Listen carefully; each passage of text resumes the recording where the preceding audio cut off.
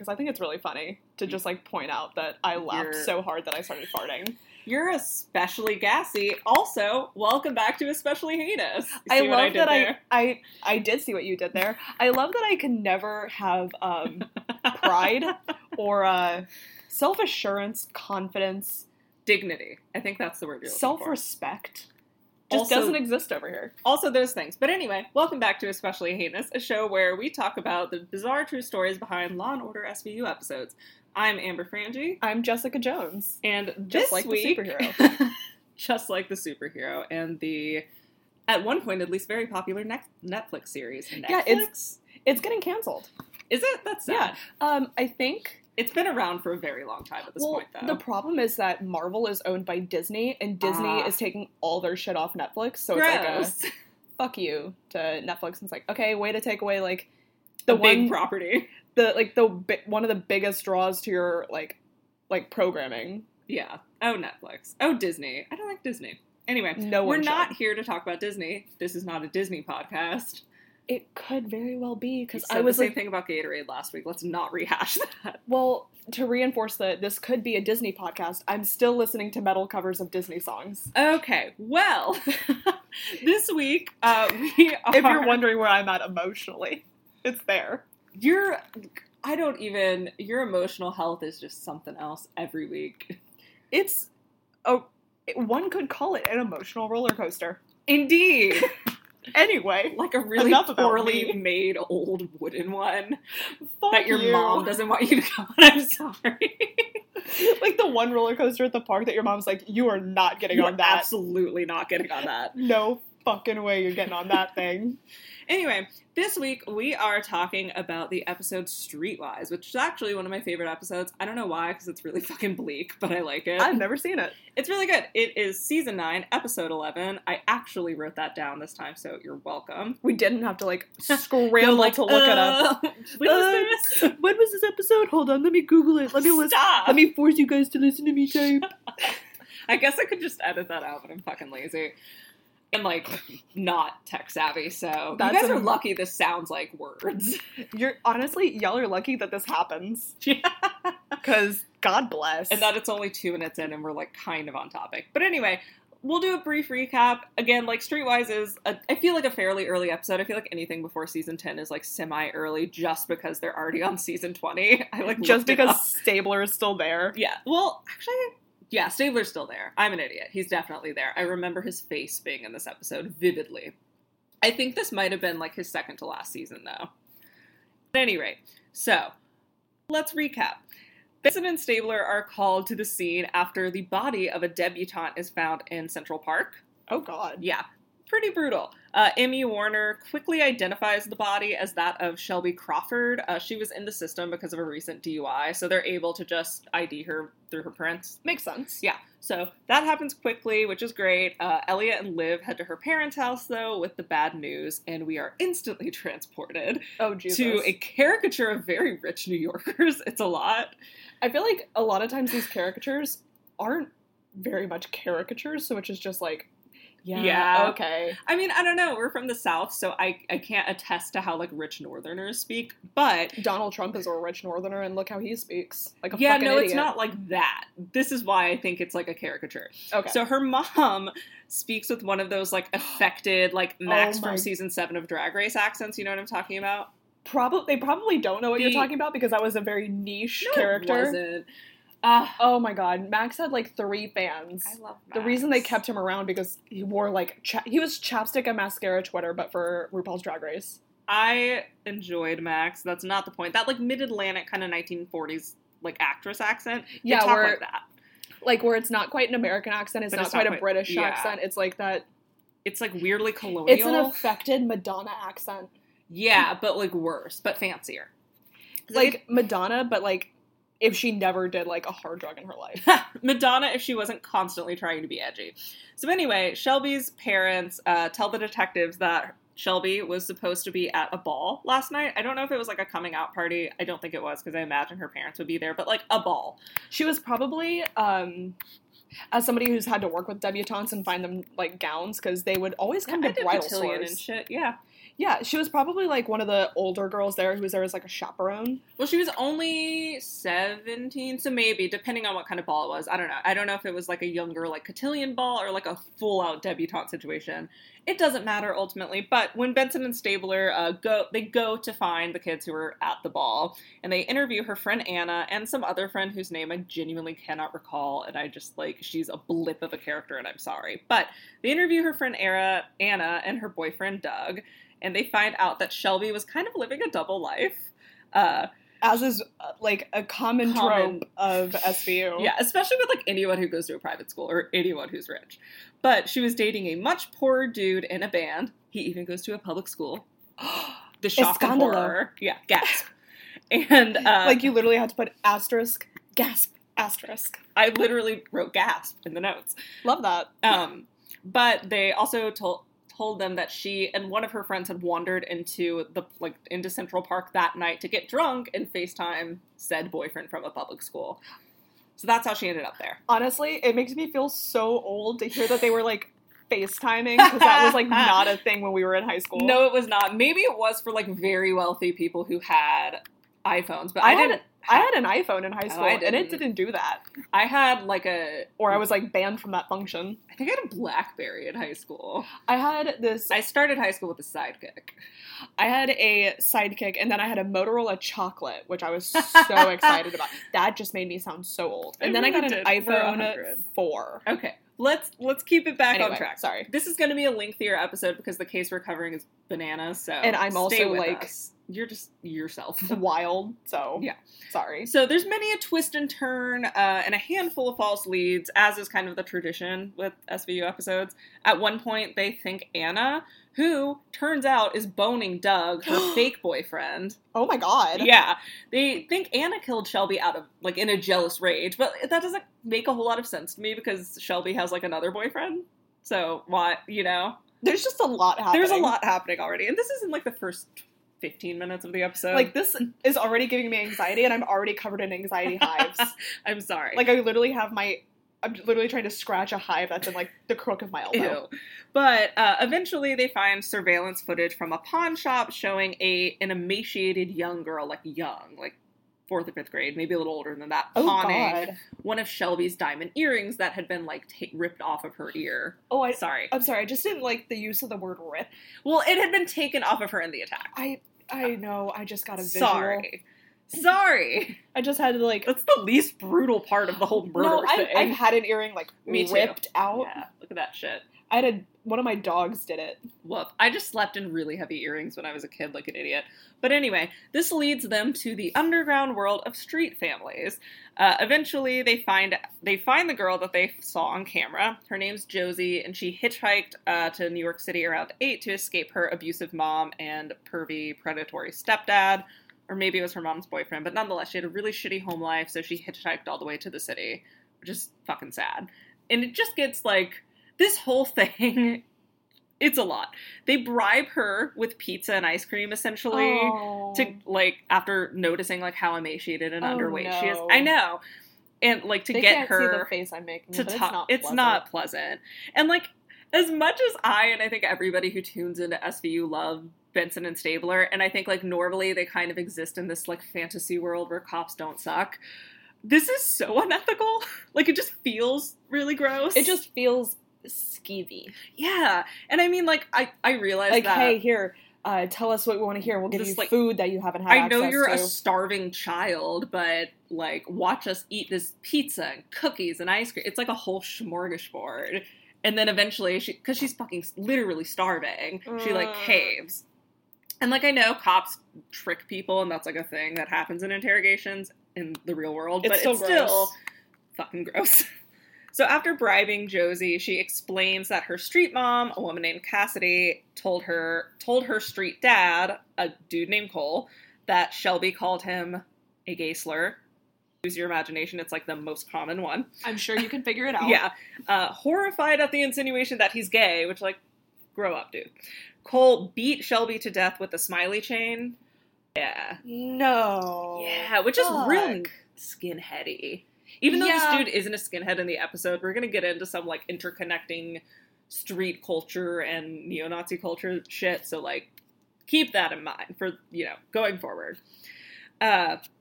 So this is SVU. As we've mentioned before, the kind of tradition is many a twist and turn, so it's not over yet. If you thought it was just a straightforward murder of some girl who said something homophobic, you would be wrong. So it turns out that Cassidy, the bedraggled street mom who claims to have escaped a mother who literally sold her into sex slavery, like the worst thing you can imagine a mom doing, she's actually one of Shelby's rich classmates who just, like, left her home because she was, like, fed up with her rich parents' rules, and her name is Helen. Oh my god. Yeah. That's, like, why this is one of my favorite episodes, because it's fucking bananas. I literally have to go watch this when I get home. It's very interesting. But like, I literally don't have a choice. I have to go watch this. It's definitely on Hulu, at least. Maybe Netflix, I don't too. have Hulu. Well, look for it somewhere. It's probably on Amazon Prime. Just find it. Honestly, it's probably been, like, ripped and uploaded to YouTube. Yeah, just look for it. But or I'll give you my Hulu password. I don't care. But at any rate, Helen, like, when they find out who she is, it's, like, in the course of her being on trial. Like, she says she'll testify against Cole for the murder because he also ends up killing Josie for snitching.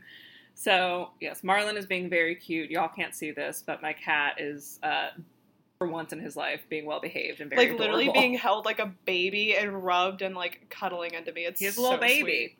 But anyway, so when they find out that Cassidy is actually Helen, she's in the course of testifying against Cole, and the only way they could get her to agree to do so was by, promising her a train ticket to San Francisco, because she was like, I'll hook up with another street family. Okay, that makes sense. Yeah, which makes sense. And, like, it's not uncommon, I think, for that to kind of be, like, a bargaining chip to get people who are scared to testify to do so. If you're like, we'll get you out of here. That makes sense, right? They find out she's just this rich kid.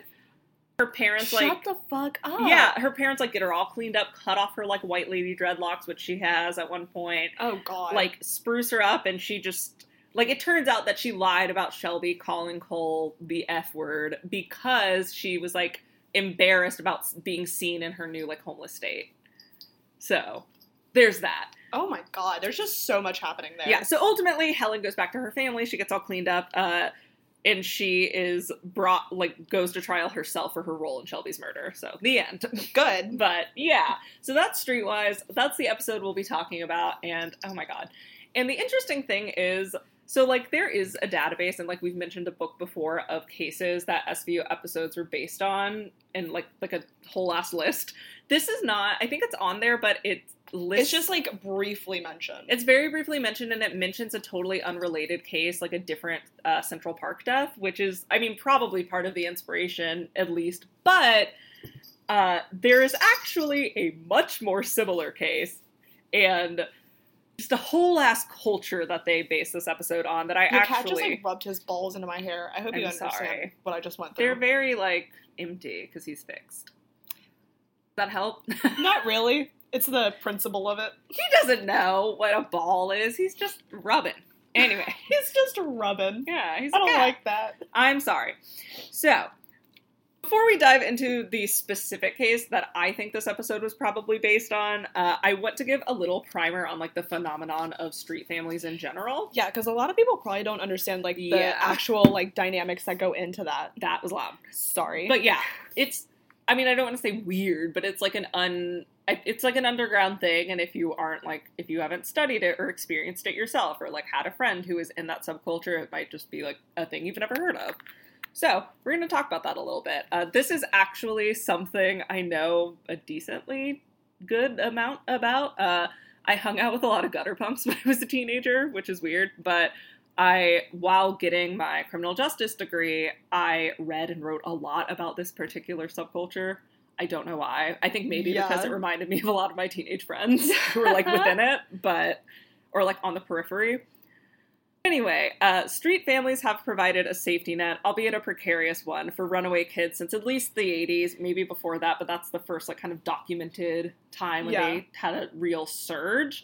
A lot of people trace their origins to California and the Pacific Northwest, but they appear in a ton of different big cities and, like, kind of liberal areas that homeless teens in general tend to flock to. Think, like, Seattle, Portland, even New Orleans. There's like always kind of a big New York. Yeah. Chicago. Manhattan, Chicago, Austin Houston. even. Yeah. Places like that. Big city centers, even in like red states, but places where like Miami. people are weird, people are maybe more generous, there's party culture, stuff like that. So the families themselves are typically helmed by two older people who are usually, at least like from what I've seen firsthand and like read about and written about, like usually 20-somethings. I think maybe sometimes up until their 30s, but usually in their 20s. Usually by 30, they've like grown out of that phase. Yeah. Or like died. Yeah, or OD'd, like, which is terrible. And I don't mean to say that to be callous, but like realistically, there's a lot of drug culture intersecting with this, and like living on the streets is fucking hard. So, you know. You gotta do what you gotta do. Yeah, and it's hard to stay healthy if you're not naturally a healthy person when you're living outside. But anyway, it's usually like two 20-somethings who have lived on the streets for years and dubbed themselves like the parents of younger kids, particularly those who have recently run away. And really, it kind of makes sense. Like, if you're out on your own, especially if you come from a home without, like, any kind of support or stability, it stands to reason that you'd like, be drawn to this kind of family unit. I think it's often kind of the reason kids in shitty home situations join white supremacist groups and what have you, which sucks, but, like, it gives them a sense of community that they didn't have at home. Yeah, it gives them a sense of family and pride and, like, something to belong to, and, like, there's not necessarily a direct correlation between those two things, but in some areas, particularly the city we'll be talking about, there is a little bit of one, so. Like, there's a little bit of correlation, but not causation. Yeah, it's not, like, a direct thing, but. But there are definitely, like, ties. Like, general homeless kid, traveler, gutter punk community has a history of skinhead shit, so. God, like, literally seeing anyone with, like, a buzz cut gives me more hives. Yeah, it even gives me hives, and I don't get them very often. I think that's just like the curse of being a brown person. Honestly, in 2019.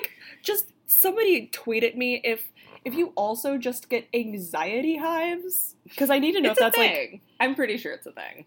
Well, it's clearly a thing. I just need to know if it's a thing for other people as well. I'm sure it must be. But yeah, tweet at Jessica if you get anxiety hives. Particularly if they're about reborns, because I have We're not going down that wormhole right now. I meant rabbit hole, but wormhole works. So, but to be clear, just as like a brief disclaimer, I don't want this episode to sound judgmental or dismissive about young people experiencing homelessness.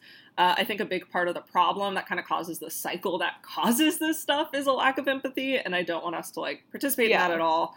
Having said that, like we said before, street families aren't always just about taking care of each other. They definitely can be, but not always. There's a lot of violence and mistrust within some parts of the subculture, and in some areas, that's commingled with bigotry, which is what brings us to Portland. Oh, Jesus. The granddaddy of supposedly liberal cities that have a lot of bigotry happening. Like, when people see Portland, they think Starbucks. No, that's Seattle. That's Seattle. No, they think Portlandia, but, like... I'm just gonna keep my mouth shut because that was already just incorrect. I mean, it's nearby. At least it wasn't, like, on the other part of the country. On the other side. You know? Because I almost said Portland, Maine for a second. It's like, ooh, nope, Portland, Oregon, Jessica. Yep, nope. We're in the Pacific Northwest, as stated earlier.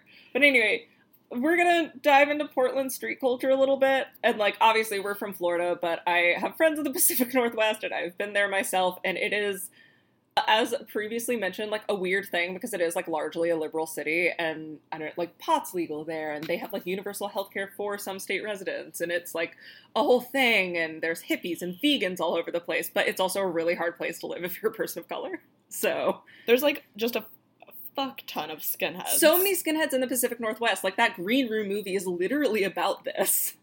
With Patrick Stewart and Alia Shawkat, it's really rough. I try to forget that movie so desperately. I took Mackenzie to see it, not realizing it was, like, a violent movie, and she can't even watch, like, regular horror films, and she was, like, She can crying. Barely watch, like, Law and Order. She can barely watch the show. Episode. She can barely watch the show that this podcast is based on. Yeah, if you are sensitive, don't watch Green Room. It's a fucking shit show of violence. Even if you could sit through, like, the most horrific episode of, like, American Horror Story, don't watch Green Room. Unless you're, like, a big Rob Zombie fan and you just love gore porn, don't subject yourself to it. If you really enjoyed Hostel, you'd probably like Green Room. Which means, like, you're probably not listening to this podcast. Which means you probably need Found us therapy. by mistake. Anyway, So while homeless teens, as we said, exist pretty much everywhere, and and street families as such exist in a lot of large cities, Portland, Oregon, and the Pacific Northwest at large, but Portland in particular, has long been a mecca for them. Early on, a lot of people argued that this was because the city was too liberal, which, like, air quotes, of course. Portland was the home and is the home of the first needle exchange outside in, which is a clinic that also offers like a shit ton of different services to homeless people and youth in particular in the United States. So like the first ever one that existed. Jesus. I think they're also the first supervised injection site, but I'm not 100% certain on that. And the rise of their homeless youth population is often attributed to their more empathetic approach to drug abuse and drug laws. And Seattle kind of gets some of that too, so does San Francisco. But San Francisco also has a shit ton of, like, basically anti-homeless laws, though. So I don't think they have that reputation anymore. Yeah, San Francisco's, like, a shitty place. Like, if you sit on the sidewalk, you'll get a ticket. Like, everybody loves, like, vacationing in San Francisco without realizing just how shitty that place I mean, is. it's nice if you go to, like, the right places, but you're just gentrifying them at that point because all the good places, like, the fun places in San Francisco are the ones that white people haven't ruined yet. Exactly. So, like, you know. But they're coming going close. to. Yeah. I'm sure they're going creeping to. in.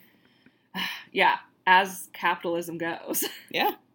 But anyway, it's probably at least partially true that kind of more lax laws and more resources attract homeless kids. And, you know, I mean, it makes sense that if yeah, you're it just from, makes like, their lives easier. Yeah, like if you're from like some state in the Midwest where there's not a lot of resources and you are traveling around and you've been kicked out of your house or left and you have a drug problem, it kind of makes sense to go to a place where you have access to somewhere you can inject safely and like be around a nurse in case something bad happens.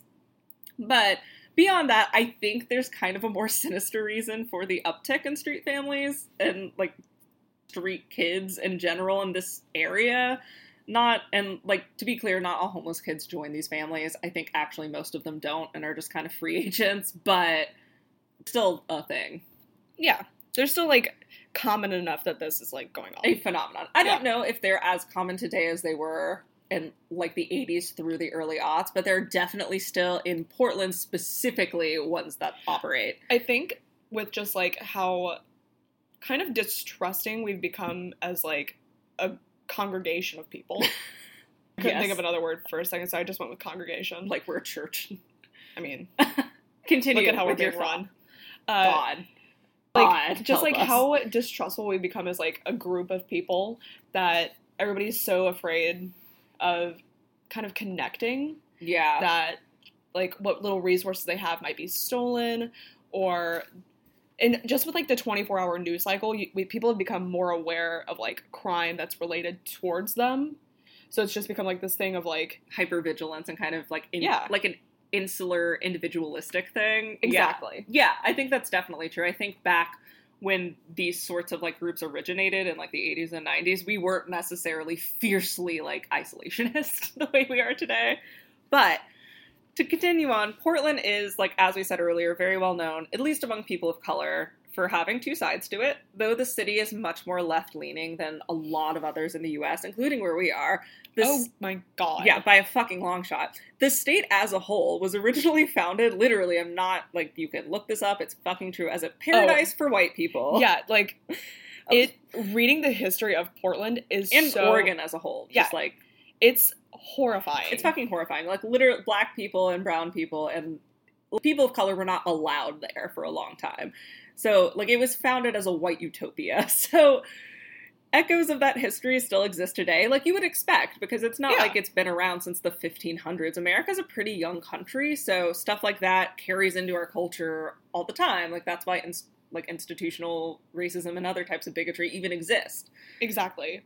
And then, like, I think I was literally having to explain to somebody, one of the girls who's in my training is from Puerto Rico, and, like, racism the way it exists in the United States itself, it's a unique monster. Like, literally doesn't exist in Puerto Rico. Yeah, like, there's kind of like a difference in, like, there is, like, slight colorism, but not to the huge, like, fucking level of racism that it is in America. Yeah, and I think, I mean, like, colorism exists everywhere, but the sheer like racism itself of it doesn't really. You know, like, racism exists everywhere, but it's not, like, because America is such a heterogeneous country, it's such a different animal. Like, it is next level. And I think... We also, like, continued it past when literally everyone else was like, yo, that's not cool. Could you not? Yeah, we're behind. Like, literally every other country on the planet was like, yo, that's fucked up. Yeah, I mean, like, literally, so, like, we quit doing that ages ago. We're in Florida, and we just got a Jim Crow law off the books this November. Like, a literal Jim Crow law. Wait, which one? The felony voting law. Oh my god, I forgot about that. Like, literally. Oh, I literally forgot about that because I was trying to just, like... repress. Yeah. Yeah, like, that's, you know, America in general is, like, hella racist, and Portland is, and the Pacific Northwest is kind of this, was originally thought of as white people who are kind of escaping the South and the East in general, and all of, like, the, I don't know, dirty brown and black people were going out to the West, so it's gross, but... Again, echoes of that history still around, and there are high numbers of white supremacist groups kind of concentrated in that area, according to watch groups like the Southern Poverty Law Center. They have like a whole ass map of them, and it's fucking lit up if you look anywhere in the state of Oregon. Are you really taking a selfie right now? Well, look at your cat. He is sitting on your shoulders. All right. But a lot of their longer-lasting street families, including the Sick Boys, who are known for, like, particularly brutal cage match-inspired fights. Oh, Jesus. That's the thing. I do not like that. But a lot of families like that have roots in skinhead culture. And if you kind of trace back street families in general, there is kind of, again, like an intersection. Yeah. I think because a lot of 80s punk kind of dovetailed with skinhead culture. Like, literally most of it. Yeah. Fair enough. But I think that rhetoric is honestly probably what attracted people, bad people, including the terrible man we'll be talking about shortly. Oh, God. Get ready for, like, this is gonna get rough, y'all. I'm sorry. This is apologies ahead of time. Yeah, apologies ahead of time because this is, like, a really rough case, but we're going to do our best to cover it in a way that is hopefully both respectful and not a fucking downer. But anyway... Before we dive into talking about the perpetrator, I want to tell you about the victim in the story. So we're going to talk about Jessica Williams. In 2003, Jessica Kate Williams was 22 years old and eager to join the adult world. Born with fetal alcohol syndrome, or FAS, Jessica struggled through school for most of her life, but ultimately graduated alongside her peers in 1999. Despite her academic struggles, though, she loved to socialize and was always eager to make new friends, so keep that in mind. She lived with her adopted parents in Gladstone, which was like kind of a suburban area near-ish Portland. And according to her family, she was sweet, ambitious, but her brain just didn't work like a neurotypical adults would because of damage that had happened in utero. Because of her mom's drinking, or bio-mom's drinking problem, her cognition was just stuck at a certain level, leaving her with, according to her family's estimation, which I'm assuming like came from a doctor, she had the mental capacity of a 12-year-old, or around there. A lot of times to get those exact numbers, you, like, the organization that I work with has something called CPT, which is the Child Protection Team. They do a lot of medical stuff, so if a kid is born with, like, FAS or something similar. Yeah. They immediately, like, you immediately have to call the Child Protection Team, and they do a full medical, psychological, forensic interview, everything to kind of get, like, a base level for the kid.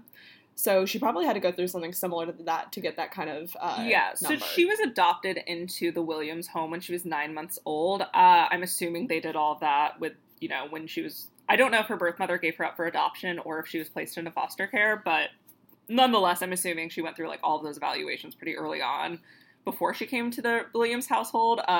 The Williamses actually had, I think, 14 kids. Jesus Christ. Yeah. Most of them had different kind of cognitive or, you know, mental disabilities. So they knew what they were doing. Like, they knew how to raise neurodivergent kids. God bless. Yeah. Because, like, I can't even imagine having one child. Yeah, 14 is a lot. I can't imagine taking care of myself. They were, like, they varied a lot in age, though, so it's not like they were all in the house at the same time, necessarily. Still, but, yeah. I can't take care of myself, and they've got 14 children? Yeah, admirable. I could not do that at all. But yeah, they had a lot of kids. They were, like, big, happy family, very traditional, all of that. So Jessica's sister describes her as a big teddy bear, the sweetest, most kind person. Oh, ow. Which is really sweet, yeah.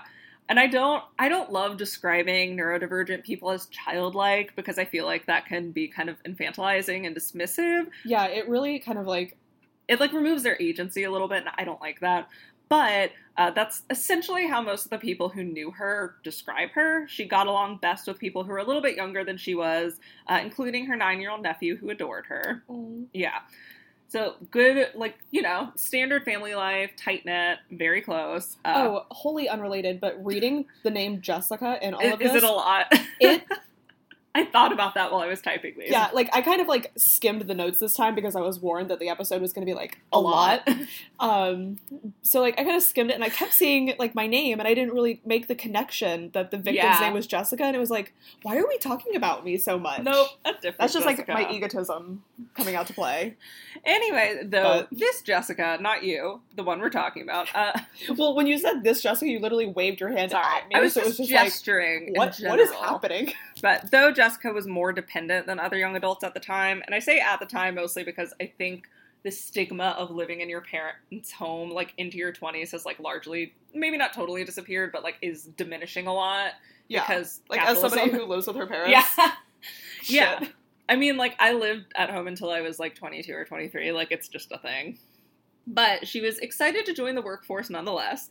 When she got a job in downtown Portland, she threw herself into it full force, taking the bus to the city early each morning and hanging out kind of in the downtown area and making new friends during her lunch breaks. Unfortunately, some of those friends included kids from one of the city's more violent street families known as Thanatos. Oh my god, like the fucking villain from the Avengers. Indeed, like that. The myth it's based on. Thanatos. Yeah, it's a hard A. Okay, thank you. You're welcome. I don't know if it's, like, entirely, like, if it's, like, perfectly, like, one-to-one with the movie, but it's, like, that same mythology. Oh, Jesus. Yeah. But Jessica was unfazed by her friends' lifestyle. She just liked hanging out with them. They treated her like an equal, like a grown-up, and they thought she was really smart. In a book about this case called All God's Children, which is a little I've heard of that. It's a little... Okay. Some of the takes are pretty problematic. The author has some weird moralizing going on, but it's very comprehensive, and she talked to these kids, and, like, it's very interesting. So it's kind of like the Paris is Burning documentary, where it's, like, the information is, like, helpful and useful, but, like, god damn it, you did it wrong. Yeah, it's, like, a lot of, I think, and it was written in the early 2000s, like, very soon after everything that we're going to talk about happened. So, like, I think part of it was just, you know, the time, and that people were a little less empathetic and a little more skeptical of kids in these situations, but we'll get into that.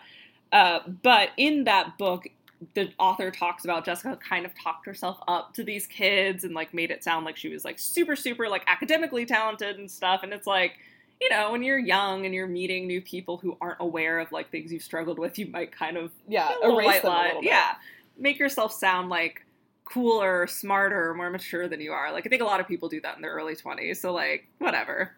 But she really liked hanging out with them, like we said. Like, they liked her. Like, she was very friendly, as mentioned earlier, very eager to make friends, very sociable. So, you know, all good things, but kind of her undoing in this case, which is fucking sad. Yeah. But her life with the Thanatos kids was a radical departure from her life at home, where even though I don't think her family, like, intentionally coddled her, especially from, like, stuff they kind of say later on, I think she kind of felt like a kid, and she was eager to be a young woman because she was. They probably, pardon the phrase, treated her with kid gloves.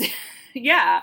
And I mean, one of the things that FAS causes, and a lot of, you know, neurodivergencies and cognitive disorders can cause this, is just, like, your development is kind of arrested. Like, you don't necessarily have, like, the same skills and, like, emotional, like, EQ, like, emotional intelligence that somebody your given age generally does. Which, like, doesn't necessarily have to be life-ruining or anything. I think a lot of people probably struggle with that kind of emotional intelligence thing or emotional regulation without any kind of diagnosis like that.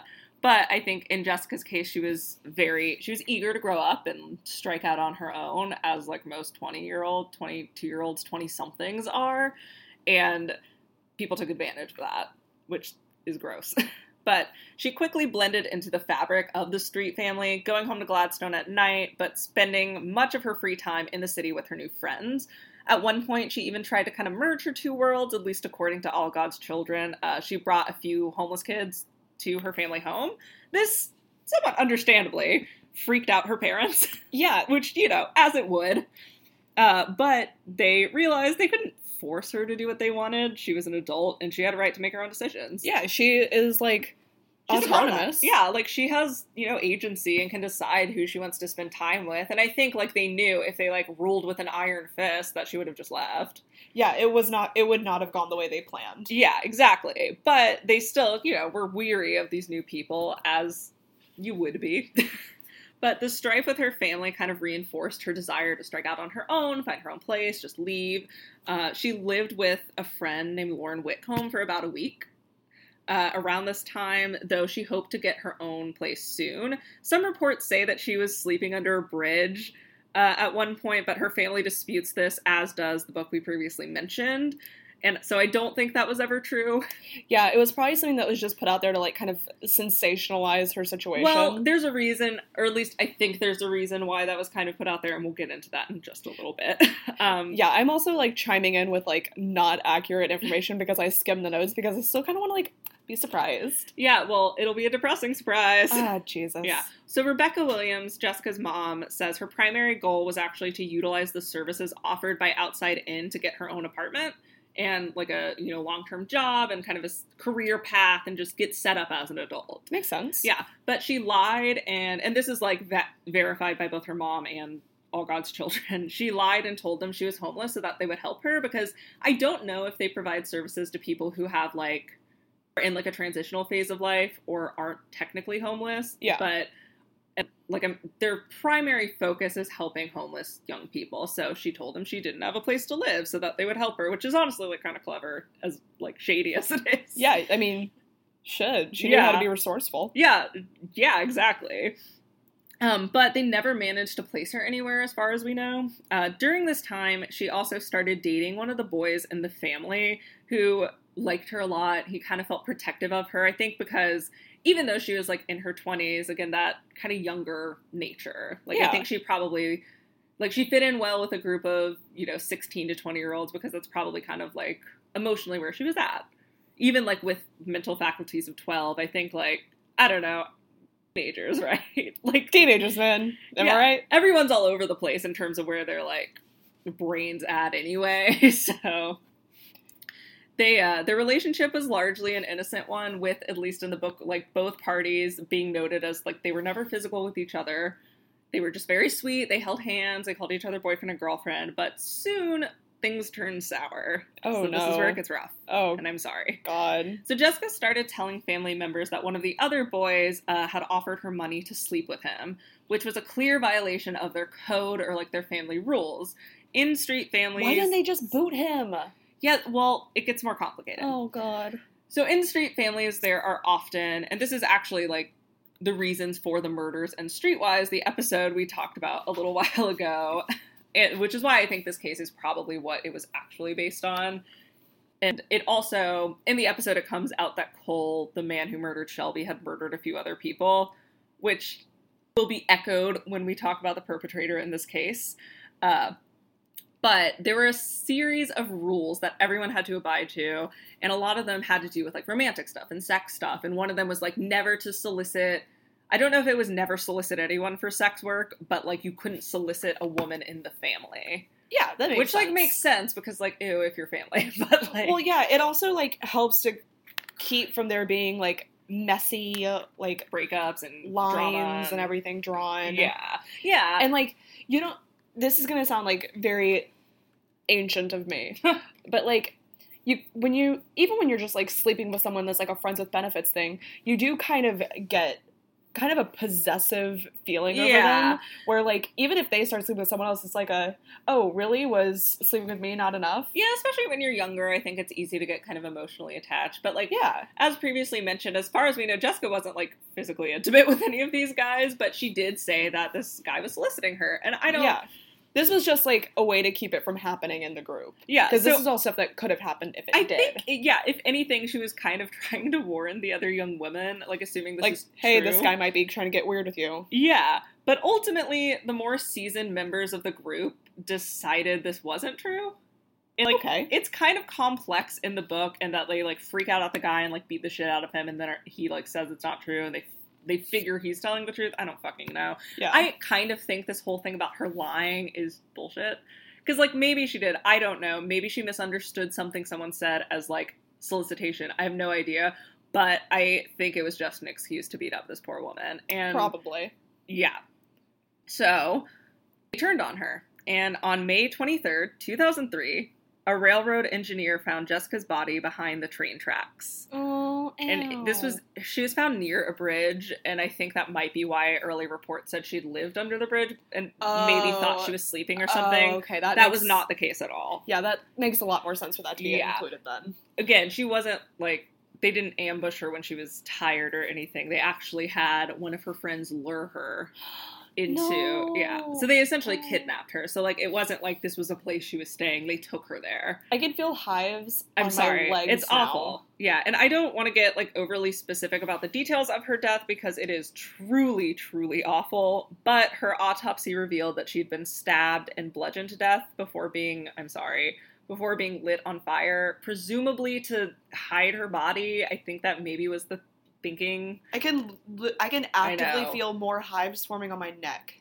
I'm sorry. It's, again, fucking awful. Like, this is a rough case, and I know it's not, like, I think the last few things we've talked about, even though they were, you do have more hives, even though they were sad too, I think we're kind of a little more fun and lighthearted and hopeful. There's nothing like that here. Literally really. None of that happening here. Yeah.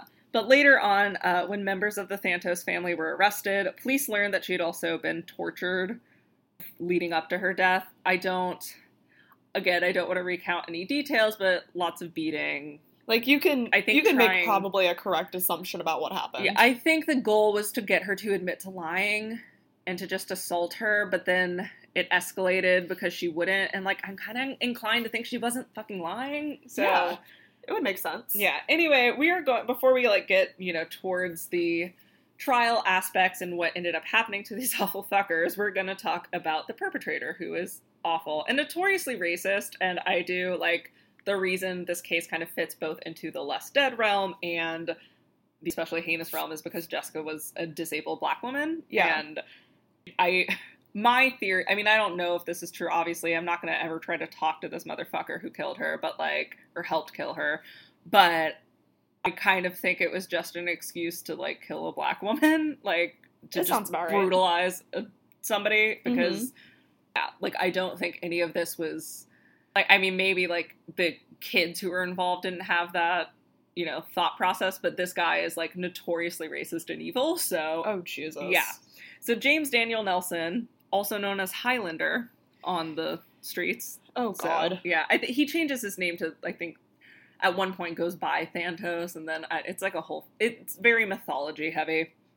But anyway, James Daniel Nelson first came to Portland in 1992 as a teenage runaway from Sacramento, California. Like a lot of teens who were flocking to the area, he had a troubled background and a strong desire for adventure, or at least, like, the fantasy game version of it. He dubbed himself Highlander and spun, like, kind of crazy tales about, like, his skills and... I don't like that at all. Like, being a fucking hitman at one point and, like, a CIA operative. Nope. And a lot of other, like, impressive if you're a disaffected youth shit. And while he was definitely bullshitting about being a hitman, he was definitely violent. His first street family, which he wasn't the leader of, he was just a kid because he had recently joined it, was eventually arrested for a string of murders and assaults, including a stabbing that James committed of a 15-year-old homeless boy also under a bridge. Shut up. Yeah. So he was arrested and sent to jail for 10 years, and upon release, returned to his former life as a transient, despite being, like, 27. So Jesus. In 2003, which is when he was released, he had aged out of most of the services that were being offered to homeless youth in the area. This varies from state to state and agency to agency, but for the most part, youth services aren't really offered to people once they hit, like, 25. So usually, like, older youth services are usually geared at people from 18 to 24. The whole gamut is usually, like, 12 or 13 to 21 or 24, like, depending. I know here, our youth services only goes up to 21. Or private organizations can be different. Like Jasmine, the query service, yeah. serves people towards 24, and I think a lot of other queer services, at least locally, are that way. Because that's largely when your brain stops developing and what Makes have you. sense. But yeah, and there's also a push in some criminal justice circles and like reform circles to actually change, like in states where you can be kept in a juvenile facility until you're 21. A lot of people want to push that to 24 because of that brain development piece. But either way, he was 27, so he was, I would appreciate that. Yeah, Yeah, I think that would be very beneficial because realistically, like people's 21-year-old brains are much more similar to 17-year-old brains than like 28-year-old brains, which is weird but true.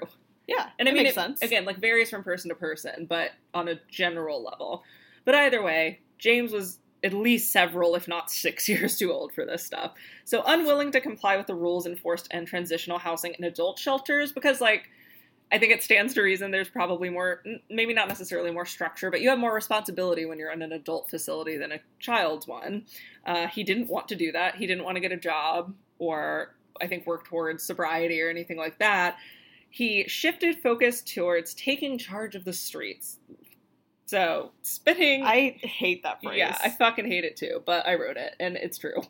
He wanted to be like a badass or whatever. He spun even more wild tales about his life, including making up, like, different scenarios for the reason he went to prison to make himself sound like a badass and not just, like, a piece of shit who murdered a teenager. He told, in, like, one rendition, a very popular one that he told women in particular, he said that he'd murdered the man he caught raping his younger sister.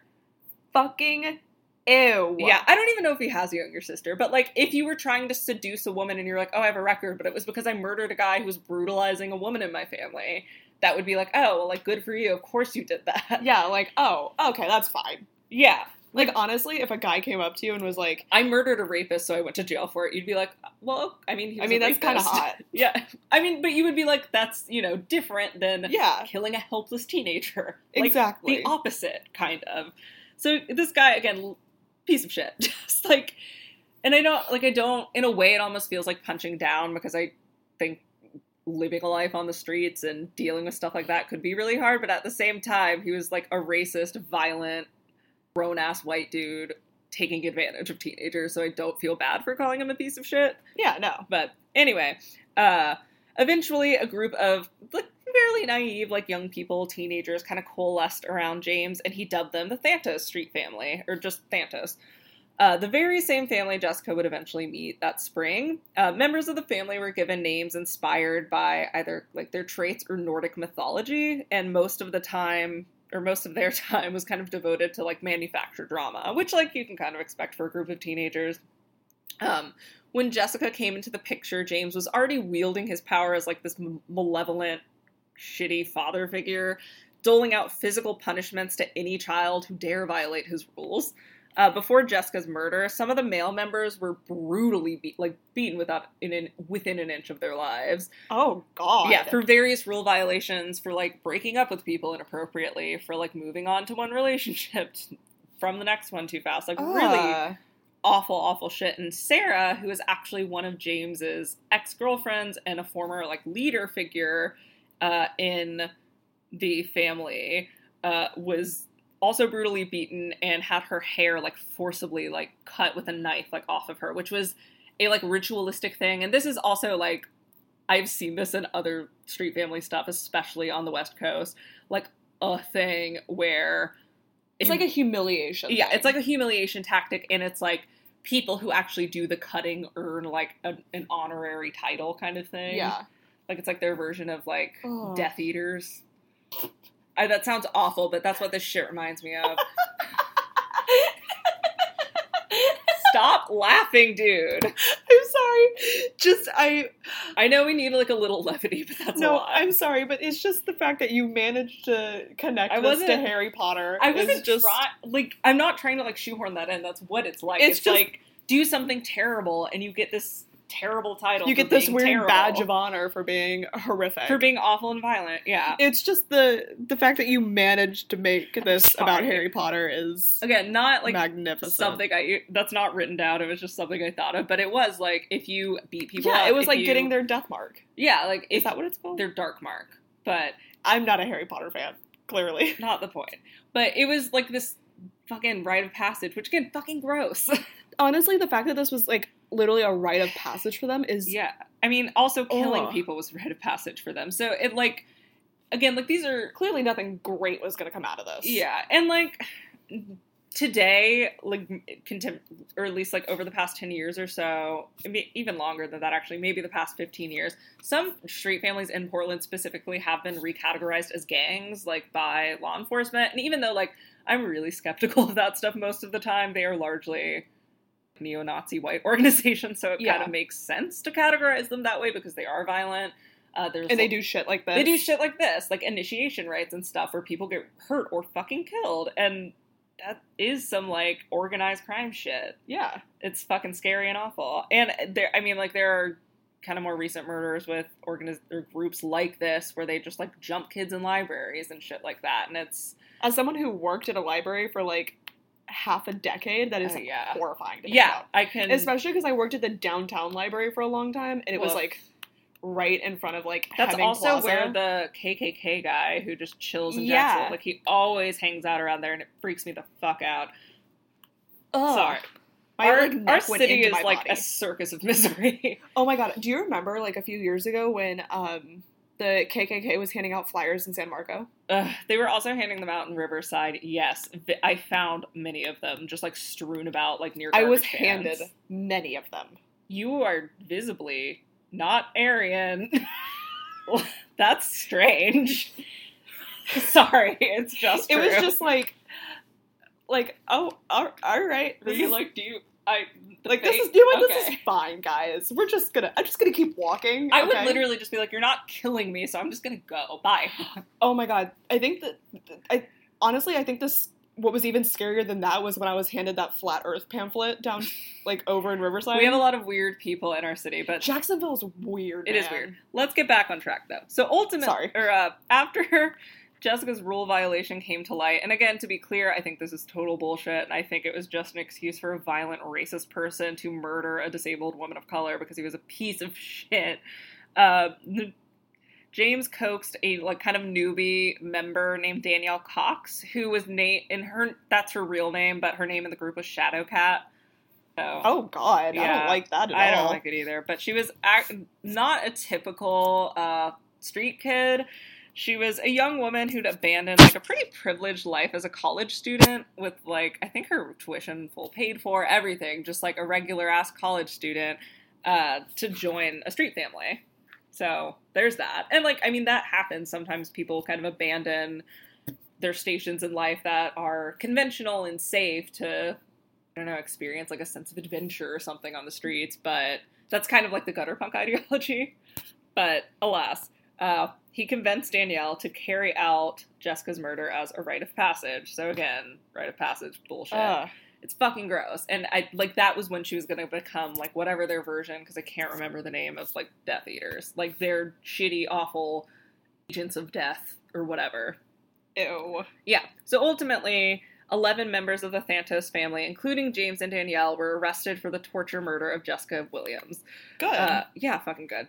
And the charges against them kind of varied depending on their role in the murder, but they range from kidnapping because one boy lured her into, like literally lured her to her death because they were friends, which is, ew, I know, to aggravated assault and more.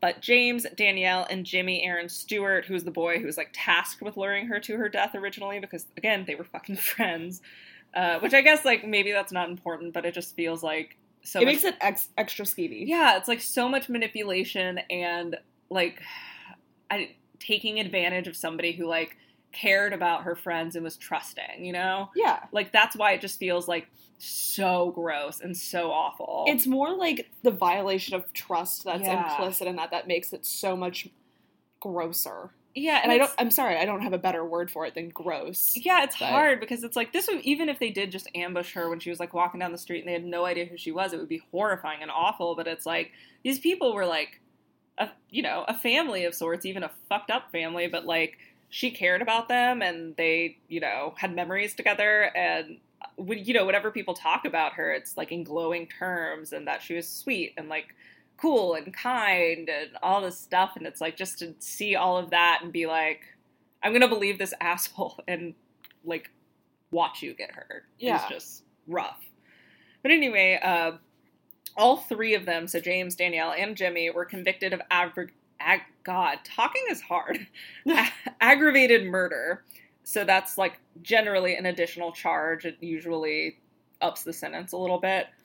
Danielle and Jimmy are serving 25 years, and James, thank God, and I usually don't say this about harsh sentences, but was sentenced to life without parole. Honestly, thank fucking God.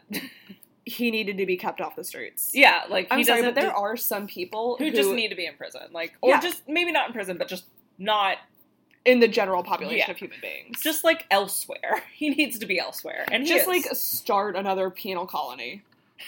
Don't do that, but just like keep him away from people, especially people like him can be put on that penal colony just by themselves forever. Yeah, I mean, I guess I'm fine with shipping Nazis to a penal colony because fuck them. But yeah, again, like, it's hard to think that, like, he was released after murdering somebody as a kid with a group, but still, like, he stabbed someone to death, and he was released after 10 years, and it's like, on one hand, charging kids with really high, giving kids really harsh sentences is rough, and, like, I don't think it's necessarily ethical, but it's almost like, I don't think he should have gone right to the streets. Like, I think there should be, like, some sort of mental health situation or something before people are just, like, unleashed on society. Yeah. Because it's like, I don't know, like, obviously he's a fucking terrible dude and a bigot and violent, but, like, if there's been some sort of, like, safety net to keep him from immediately, like, preying on kids again. Yeah. Just something to, like protect others from him. I don't even know what the answer to that is or why I'm, like, spinning my wheels here, because, like, especially so, spoiler alert, if you are listening to this as, like, an especially heinous episode, we're releasing this as kind of bonus content for our regular show, The Less Dead, and, on that, we talk a lot, like, we talk primarily about the less dead, so victims of color, disabled people, queer people, and just kind of the shitty end of the stick they get in terms of coverage for their cases and services and, like, protectiveness and stuff that society does actually grant non-marginalized people. Yeah. And so it's like, I don't know, I think, like, it, because of that kind of angle, it does make me want to be like, how the fuck do you even how do you, like, take into account not, putting someone under the jail when they're a kid, but also, like, not allowing people like this to wreak havoc and, like, ruin just families and, murder innocent people. It's rough. And, like, so, kind of related, but a girl that I went to high school with was murdered by two of our classmates. We will be talking about this eventually. Yeah, this will be a case that we cover. It's just rough. Because it all happened while we were all in school together. And the two guys who committed her murder were given life without parole. Which is now considered unconstitutional. Yeah, and they were, I think, given 40 to life now. Yeah. Which, like, cool, great. But I do have a personal conflict about it. Yeah. Just because, like, honestly, at 17, if you don't know that murdering someone is going to have horrific consequences for you... How do you not know that? If you were, like, just... Like, how do you... I get if you're talking about is also, like, this, like, very calculated, 100% premeditated, like, to a T. Like, personally, in this case, I do feel that them being given life without parole was kind of justified because they clearly... The whole... Spoiler alert, they committed her murder because they wanted to commit a string of bank robberies up and down the East Coast, and they knew they would have to kill people to do that, so they wanted to, like, practice.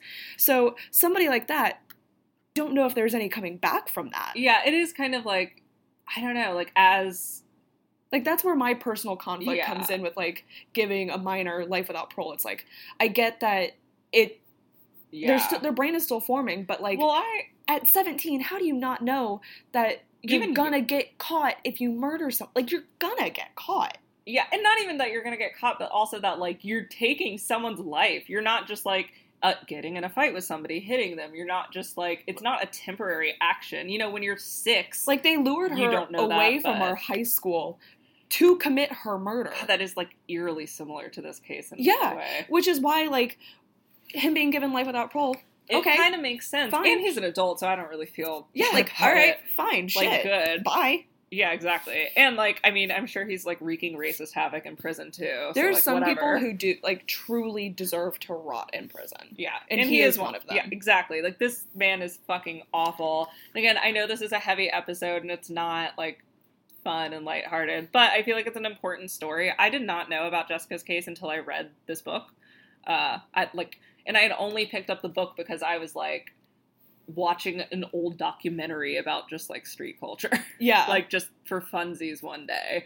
So, like, I don't know. It's one of those things where I think a lot of the cases we've talked about, like, on The Less Dead, our kind of mainstay show, are, I mean, unknown for a lot of people, but, like, people who are plugged into true crime sometimes, especially, like, people of color and queer people, do know who those people are. Oh, yeah. I think a lot of people probably have no idea who Jessica Williams is. I'd never heard of this case which before. is, you know, awful. It's not that, you know, it was, God, 16 years ago, not that long ago at all. Yeah. And I think it's just, I And don't know. the fact that there was, like, probably an entire, like, TV show episode based on her. Yeah, and they don't even, I almost wish, which would be so clunky to do on a, like, fictionalized police procedural, and I know, like, To kind of draw reference to it. it would be hard to, like, honor the victims they're talking about, and it would be weird, but I almost wish they could, or, Yeah. like, have, like, a, like, I think there should be, like, an E! True Hollywood Story sort of type thing about SVU where they just do, like... That would be super interesting. Yeah, where they talk about, like, especially in cases like this where people don't really know about it, they sort of,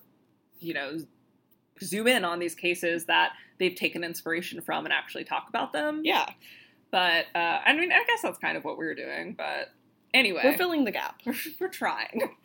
But to maybe lighten the mood a little bit, because like I said, I know that's really fucking heavy and depressing. My favorite part of the episode. We are here with our iced tea tidbit. This one's actually quite fun, like last week's. In a 2012 appearance on Conan, Ice-T's wife, Coco Austin, revealed that Ice-T has a bit of a shoe kink, saying, "We watch a lot of TiVo at night, and when we want to calm down and relax, I might whip out the heels. He's a shoe freak." Love it. I love that. That's hot. Yeah, I like love both full of them. Paris Hilton. That's hot. I feel like Coco would love that. I love them. So, yeah, that's all we have. Do I have to now Photoshop a pair of heels onto a picture of Ice-T? Because I will. Or just, like, him lusting after a pair of heels. No, I think putting them on him would be funnier.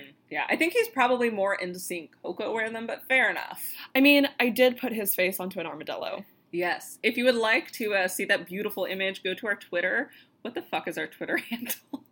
Because we couldn't just have Especially Heinous because there's a book by that name, which already has that. Yeah. It is... It's Esp Heinous, something like that? ESP_Heinous. So... Not like the Psychic Connection ESP, but I like... mean, it's spelled the same way. Who cares?